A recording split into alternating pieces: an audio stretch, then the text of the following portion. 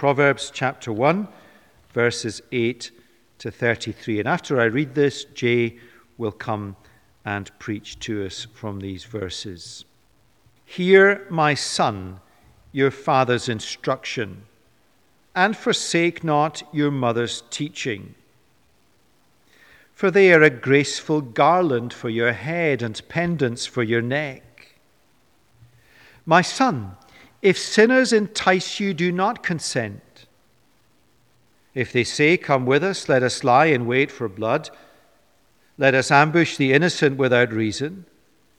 Like Sheol, let us swallow them alive, and whole like those who go down to the pit. We shall find all precious goods. We shall fill our houses with plunder. Throw in your lot among us. We will all have one purse. My son, do not walk in the way with them. Hold back your foot from their paths, for their feet run to evil, and they make haste to shed blood. For in vain is a net spread in the sight of any bird, but these men lie in wait for their own blood. They set an ambush for their own lives. Such are the ways of everyone who is greedy for unjust gain. It takes away the life of its possessors. Wisdom cries aloud in the street. In the markets she raises her voice. At the head of the noisy streets she cries out. At the entrance of the city gates she speaks. How long, O simple ones, will you love being simple? How long will scoffers delight in their scoffing and fools hate knowledge? If you turn at my reproof, behold, I will pour out my spirit to you. I will make my words known to you. Because I have called you and you refuse to listen, have stretched out my hand and no one has heeded, because you have ignored all my counsel and would none of my reproof, I also will laugh at your calamity. I will mock when terror strikes you, when terror strikes you like a storm, and your calamity comes like a whirlwind, when distress and anguish come upon you. Then they will call upon me, but I will not answer. They will seek me diligently, but will not find me, because they hated knowledge and did not choose the fear of the Lord, would have none of my counsel and despised all my reproof. Therefore they shall eat the fruit of their way and have their fill of their own devices. For the simple are killed by their turning away, and the complacency of fools destroys them. But whoever listens to me will dwell secure and will be at ease without dread of disaster. Amen. Well, good evening, and let me add my welcome to Robbins. We're glad you've been able to join us. Welcome. And if you're new, if you've never been to church before, or you're just tuning in for the first time, we're really pleased that you've been able to come and to listen particularly to this part of God's Word, this book of Proverbs. Just to key you in, if you've not been here, we've begun a new series 2 weeks ago in the book of Proverbs. We've just got through the first 7 verses, and then we had a week's break, and now we're back into this passage this evening. Let me pray. Proverbs 1 verse 7 says, "The fear of the Lord is the beginning of knowledge. Fools despise wisdom and instruction." Lord, all wisdom is sourced in you. And we know that we come recognizing that we are lacking in this area of wisdom. And so we ask that you would speak to us tonight through your word so that we might become wise. In Jesus' name, amen. So Proverbs is about wisdom, and don't we need wisdom right now? 2 weeks ago, when we considered the topic of wisdom in the introduction to this book, we saw that the wisdom of Proverbs is not simply sort of philosophical musings, things for academics and sages, but not for real people. This wisdom is for real life, flesh and blood, nitty-gritty decision-making. This wisdom is so that we might know how to skillfully navigate through the decisions of this life, in both the light of God's word and in the fear of the Lord. We're learning together how to choose the right paths to take in any given situation that life might throw our way. We also saw in the introduction that this wisdom is available, accessible to all people who are teachable, to both young and old, to those who are simple, to those who are wise, to the immature believer, to the mature believer. All people can access this wisdom, but there is one exception in this book, and that is the fool. The fool excludes himself from wisdom. And he excludes himself because he doesn't understand the key to wisdom. He doesn't get the key, which we saw in verse 7. That to begin on the path of being wise, we must fear the Lord. And what does that mean? Fearing the Lord is having a high view of God and a low view of us. It means that we must humbly recognize our own lack of wisdom and begin to listen to the Lord who is truly wise, the source of all wisdom. If we fear the Lord, if we recognize his awesomeness and his great wisdom, then we too can walk with the wise. But if we're proud, if we despise him and we despise his words, then we will perish. We'll go down the path of the fools. There are two paths to take in this life. This week in this chapter, Solomon gives us two appeals, or two lectures, if you like, which expand on this theme of learning to be wise. And both of them have something in common. They both are to do with listening. Solomon shows us here that who you listen to will affect the way that you live, the way that you walk, the way you navigate in life, which paths you take. And that, of course, makes sense to us. We know this. In fact, this is very relevant to us today, isn't it? There are lots of voices out there telling us what to do. And who we listen to is going to affect how we live. In the crisis we now face, we realize just how important it is to listen to the wise voices. And this is a really common theme throughout the book of Proverbs. It matters who we listen to, for good or for ill. There are people we should pay attention to because they're wise, and there are people who we should ignore because they will only lead us into error and ultimately destruction. The wise person learns when to listen and when to shut their ears, and they learn whose counsel to heed and whose to reject. Now, in order to understand how these two lectures work, we need to see just who the original hearer is. And it's in verse 8.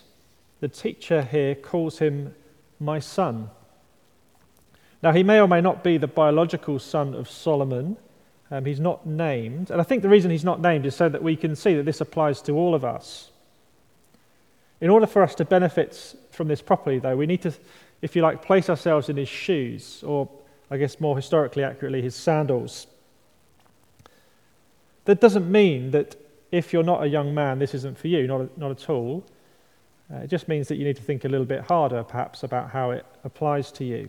It's going to be easier for some than others. If you're a teenage young man or you're in your early 20s, then it should be fairly straightforward. Some of us, men, we can just about remember our teenage years. They're sort of somewhere in the fuzzy background. But some of you have never been a young man. Some of you never will be a young man. And so for you, you might just need to use a little bit of imagination to see where the writer's coming from. And I'll try and help you along the way. The first appeal is from a godly father to his son. And it's in verse 8 to 19. Just to say there should be a service order somewhere on the website that you're connected to, which will give you these points along the way. The first appeal, from a godly father to his son, and he has a very simple message: don't fall in with the crowd. Imagine a home, imagine a father and a husband and wife and their young son, teenage boy, in their living room. This is where this takes place. And verse 8 begins, "Hear, my son, your father's instruction, and forsake not your mother's teaching." What do we note here? Well, first of all, that parents have a responsibility to clothe their children with God's wisdom. Because of their fear of the Lord, they seek to teach their children how to navigate through life, how to make godly decisions. The home is a school where children learn from their parents' curriculum and set the paths for their lives. And that, of course, as parents, we feel is a big responsibility. But look, there's a great reward when this is done well. Verse 9.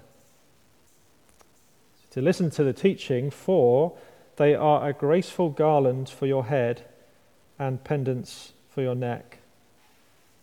They're symbols of beauty and victory. In other words, if a young person listens to the godly teaching of their parents, they'll be attractive to others and successful in a life lived the Lord's way. Here's the other side of that practical wisdom. If you're a young person, a Christian young person, you need to listen to your godly parents. They're not to forsake their teaching, to dismiss it. I think most teenagers often think that rather than a crown and a necklace, that your parents' advice is a bit of a headache and a pain in the neck. But here we see that there's another way to think as a godly young person. You can turn to a godly parent and trust their judgment. Now that's a pretty radical idea in our culture. One particular concern that parents have, godly parents have, is that their children might fall in with the wrong crowd. At some point, the parents' influence begins to wane over them, and the influence of friends begins to increase. It's a right concern that we care about who the friends are that our children are listening to. As we saw 2 weeks ago, the young in Proverbs are often closely linked to those who are easily led, the simple. And that's what we see here. Here's a father warning his son in advance. He's preempting this and saying that there'll be many people who seek to lead you astray. He's preparing him in advance for the temptations that will come later in life, before it's too late and he becomes snared in them. So the father appeals to his son, says, don't listen to sinners, don't go along with the crowd. And then he lays out for him, these are the kinds of things that they'll say. Let's look at the first half of this appeal, starting at verse 10. My son, if sinners entice you, do not consent. If they say, come with us, let us lie in wait for blood, let us ambush the innocent without reason. Like Sheol, let us swallow them alive, and whole, like those who go down to the pit. We shall find all precious goods. We shall fill our houses with plunder. Throw in your lot among us. We will all have one purse. What is it in what they say, these friends say, that appeals to young men in particular, but to everyone else in general? Well, the first thing that pulls on our hearts is group acceptance. They say, come with us. Come with us. All young people want to be part of a group. They want to be on the inside, not left out. That's why gangs are so appealing in inner cities. That's why you always find young people in groups. The Father warns that sinners will say to you, you can be one of us. And it's appealing, isn't it? You'll be tempted to do anything to fit in with the crowd.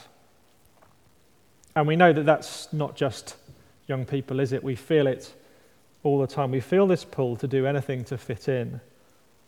So group acceptance, that's the first thing that pulls us to follow the crowd. The second thing is excitement. Let us lie in wait for blood. Let us ambush the innocent without reason. So they plan an ambush. They're lying in wait and they're waiting there in the bushes till their foe comes along. This is a thrill. Doing stuff that you know you're not supposed to do, that carries a risk with it. It's exciting. Why does daring people to do stupid things work? Why do people do that? Because we love the thrill. These sinners offer excitement, something our heart longs for. So group acceptance, we want that. Excitement, we want that. And then power. And power particularly here in the form of violence. I think this is coupled with the excitement, temptation. Young men in particular are tempted by violence. All the stats on violent crime back that up. We know this is an issue in schools, in sports fields. We see it reflected in our prisons. We even see it in the kind of computer games that young men like to play. Violence itself has an appeal to our hearts. Why? Because it gives us power over someone else's life. It makes us feel powerful. We can act like God. We can have power over someone's life. We can decide to take a life away and send them to the grave. We feel very powerful. So we want group acceptance, we want excitement, we want power, and then fourthly, we want easy money. This is the big lure in this speech. This is where it leads up to. The violence and the excitement, well, they're actually a means to an end. Come with us and you'll get rich. Come with us and you can have every pleasure money can buy, all you desire. We'll share one purse. It's very enticing, isn't it? This voice, this call to us, an exciting, powerful, fulfilling life is promised by the world out there if you will only go their way, if you will fit in with them. And young people need to be alert to this pull from the world, but all of us need to hear this warning too, that the world calls to us, telling us that we can be part of something wonderful and exciting, powerful, fulfilling life, if only we will compromise on just a few things. I think it's fair to say that our world is currently distracted at the moment.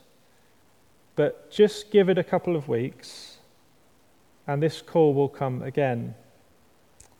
And if it doesn't come in person, it will certainly come over our computer screens.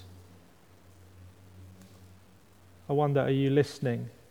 Are you tempted to go the world's way, to gain what the world promises? A bit of excitement, a bit of power, a bit of wealth. Everything you desire can be had. Is the call to become one of them tempting you? Come with us. Well, listen to what the Father says in verse 15. My son, do not walk in the way with them. Hold back your foot from their paths, for their feet run to evil, and they make haste to shed blood. For in vain is a net spread in the sight of any bird, but these men lie in wait for their own blood. They set an ambush for their own lives. Such are the ways of everyone who is greedy for unjust gain. It takes away the life of its possessors. Look at the foolishness of heeding the call of the world to join in with its ways. Do you see the picture that he's painting for us here? It's a navigation picture. It's a walking picture. Worldly people, they're going along a path. In fact, they're not just walking, they're speeding, they're rushing along it even, and they're heading into a trap that they've made for themselves. Now, the Father wants us to see here, actually, that this path isn't just wrong, it's stupid. Verse 17 shows us this. There's an illustration that the Father gives here. He says that a bird won't go into a trap that it sees is laid out for it. If the hunter just puts the trap out where the bird can see, of course it's not going to go in there, no matter how appealing the bait is. But we can be stupider than birds because we can't resist the glittering lure of the world, and we fall into its trap to our own destruction. The Father's point to the Son is clear. He's warning him, don't listen to the call of the world. You may gain friends and excitement and power, even tremendous wealth, but you will lose everything in the end. It takes away the life of its possessors. Or as another wise man once put it, you can gain the whole world, yet forfeit your soul. That's the first lecture from the Father. Here's the second voice in verse 20 to 33, and it comes from a woman called Wisdom and goes to the simple, to the mockers and to fools. And her message, again, is very simple: repent. This voice we hear in the second part of our passage is a new voice. It's a voice that we haven't heard yet in Proverbs, but she will come up again. We'll hear her voice later on in the book. It's wisdom herself who calls. Now, one of the things that the writers of the Proverbs do, often they do this, is they personify ideas or concepts, and they have them speak to us. God's wisdom here is personified as a woman. When she speaks as if she is speaking for the Lord. Now, it's worth mentioning that some people have misunderstood this. This is not saying that God is female. It's not a statement on gender. It's not saying that women are wiser than men, although looking around, you can sometimes see why people make that conclusion. What it is, it's a tool. It's a tool of the writer, and he uses it to make his message hit home with his hearers. To understand this, we need, again, to put on the sandals of the young man. Just as young men tend to listen to their friends, they also tend to listen to beautiful women, particularly if they're at the point where they're thinking about marriage. In this book, we're going to meet two women who potentially hold an attraction for the young man. We'll meet another seductive woman later on in the book, and her name is Folly, and she will seek to entice him to her ways. But we begin with hearing the voice of the true beauty of this book, woman Wisdom.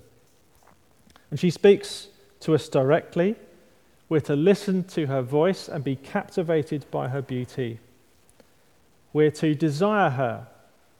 And in the end, we're to wed ourselves to her and love her for all of our days.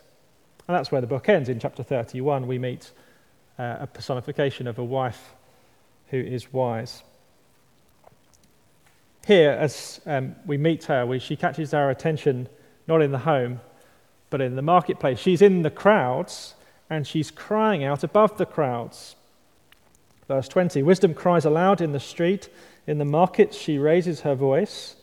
At the head of the noisy street she cries out. At the entrance of the city gates she speaks. Who's she speaking to? She's speaking to those who have already listened to the call of the world, to those who are living in its ways. She calls to those who have not heeded the Father's wisdom, but have started already to walk on the world's path. She speaks to fools, and she calls them. She pleads with them, and her cry for them is to repent and take a different path. How long, O simple ones, will you love being simple? How long will scoffers delight in their scoffing and fools hate knowledge? If you turn at my reproof, behold, I will pour out my spirit to you. I will make my words known to you. This is the gospel appeal, isn't it? God calls to sinners, and he says, if only you would turn back to me, repenting of your sin and foolishness, then I would open up the path of life to you. Exactly that. Maybe as we read the first appeal, the one from the Father to the Son, maybe you picked up that there were some echoes in that account of the events surrounding the death of Jesus. Now here are some of them. Just look back up the page. There's an innocent man and his shed blood in verse 11. There's a descent to the grave, swallowed by death in verse 12. There's a bunch of people, a crowd, happy to go along with his death rather than stand up for his innocence. And there are those who make easy money from it all, perhaps like Judas. Now in the second appeal, we hear the mockers rejecting wisdom, hurling abuse. Striking, isn't it, that people treat wisdom the same way that people treated Jesus Christ? It's pointing us to this truth that rejecting wisdom is rejecting the truly wise one.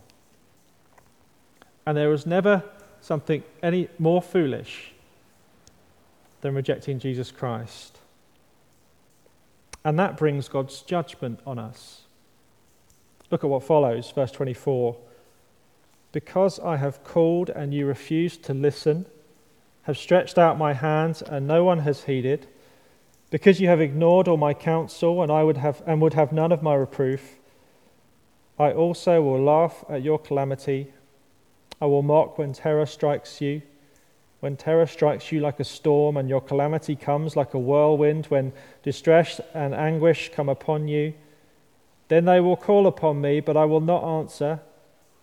They will seek me diligently, but will not find me, because they hated knowledge and did not choose the fear of the Lord, would have none of my counsel, and despised all my reproof. Therefore they shall eat the fruit of their way and have their fill of their own devices. It's a very troubling words for us. Woman wisdom's no pushover. She declares in no uncertain language that there is danger going down the sinner's road, danger in ignoring her. All could turn to God in repentance, but many have set their trajectory and many have been walking that road for a long time. They continue in their proud foolishness, putting off repentance, assuming that things will turn out all right in the end, that they can sort things out with God later on. J.C. Ryle was a Victorian-era preacher. He was Bishop of Liverpool, and he wrote on these verses. And he wrote on them as a warning to young men who have heard the gospel, but who were putting off repentance until later. This is what he said. I dare say you're planning on a late repentance. You do not know what you're doing. You're planning without God. Repentance and faith are the gifts of God, and they are gifts that he often withholds when they have been long offered in vain. I grant you, true repentance is never too late. But I warn you at the same time, late repentance is seldom true. That bears repeating, that last phrase. There's wisdom here. True repentance is never too late. But late repentance is seldom true. It rarely happens. And he goes on with an example for us. The thieves on the cross, the thieves who were crucified either side of Jesus Christ. This is what he says. I grant you, one penitent thief was converted in his last hours that no man might despair. But I warn you, only one was converted that no man might presume. I grant you, it is written, Jesus is able to save completely those who come to God through him. Hebrews 7, verse 25. But I warn you, it is also written by the same Spirit, Proverbs 1, verse 24, because I have called and you refuse to listen, have stretched out my hand and no one has heeded, because you have ignored all my counsel and would have none of my reproof, I also will laugh at your calamity. I will mock when terror strikes you. J.C. Ryle says, believe me, you will find it no easy matter to turn to God whenever you please. Serious stuff, isn't it? We ignore wisdom's call to repent at our peril. We must not put it off. We may leave it too late. And many will. But we must not, and we must urge others to heed her call. But that's not where she leaves us. How does wisdom leave us in this passage? She leaves us with hope. At the end of her lecture, she gives hope to us all and hope for our friends and our relatives, no matter how far down the road they've gone. Verse 32. For the simple are killed by their turning away, and the complacency of fools destroys them. But whoever listens to me will dwell secure and will be at ease without dread of disaster. There is hope if only we will listen, repent, and turn to Jesus Christ for forgiveness. The person who does that can rest secure. They can be easy. They can rest easy without dread of disaster. Now, isn't that a word we need to hear today? Let's close with a question. Whose voice are you listening to? Do you hear the call of the world saying, come with us? Well, Proverbs gives us a big warning. We're to listen to the voice of the Father. Don't take that path. Maybe you've realized that you're already well on the road that leads to destruction. Proverbs says, listen to the call, the gospel call of woman wisdom.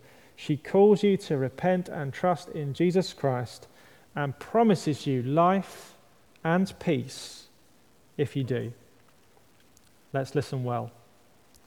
Let's pray.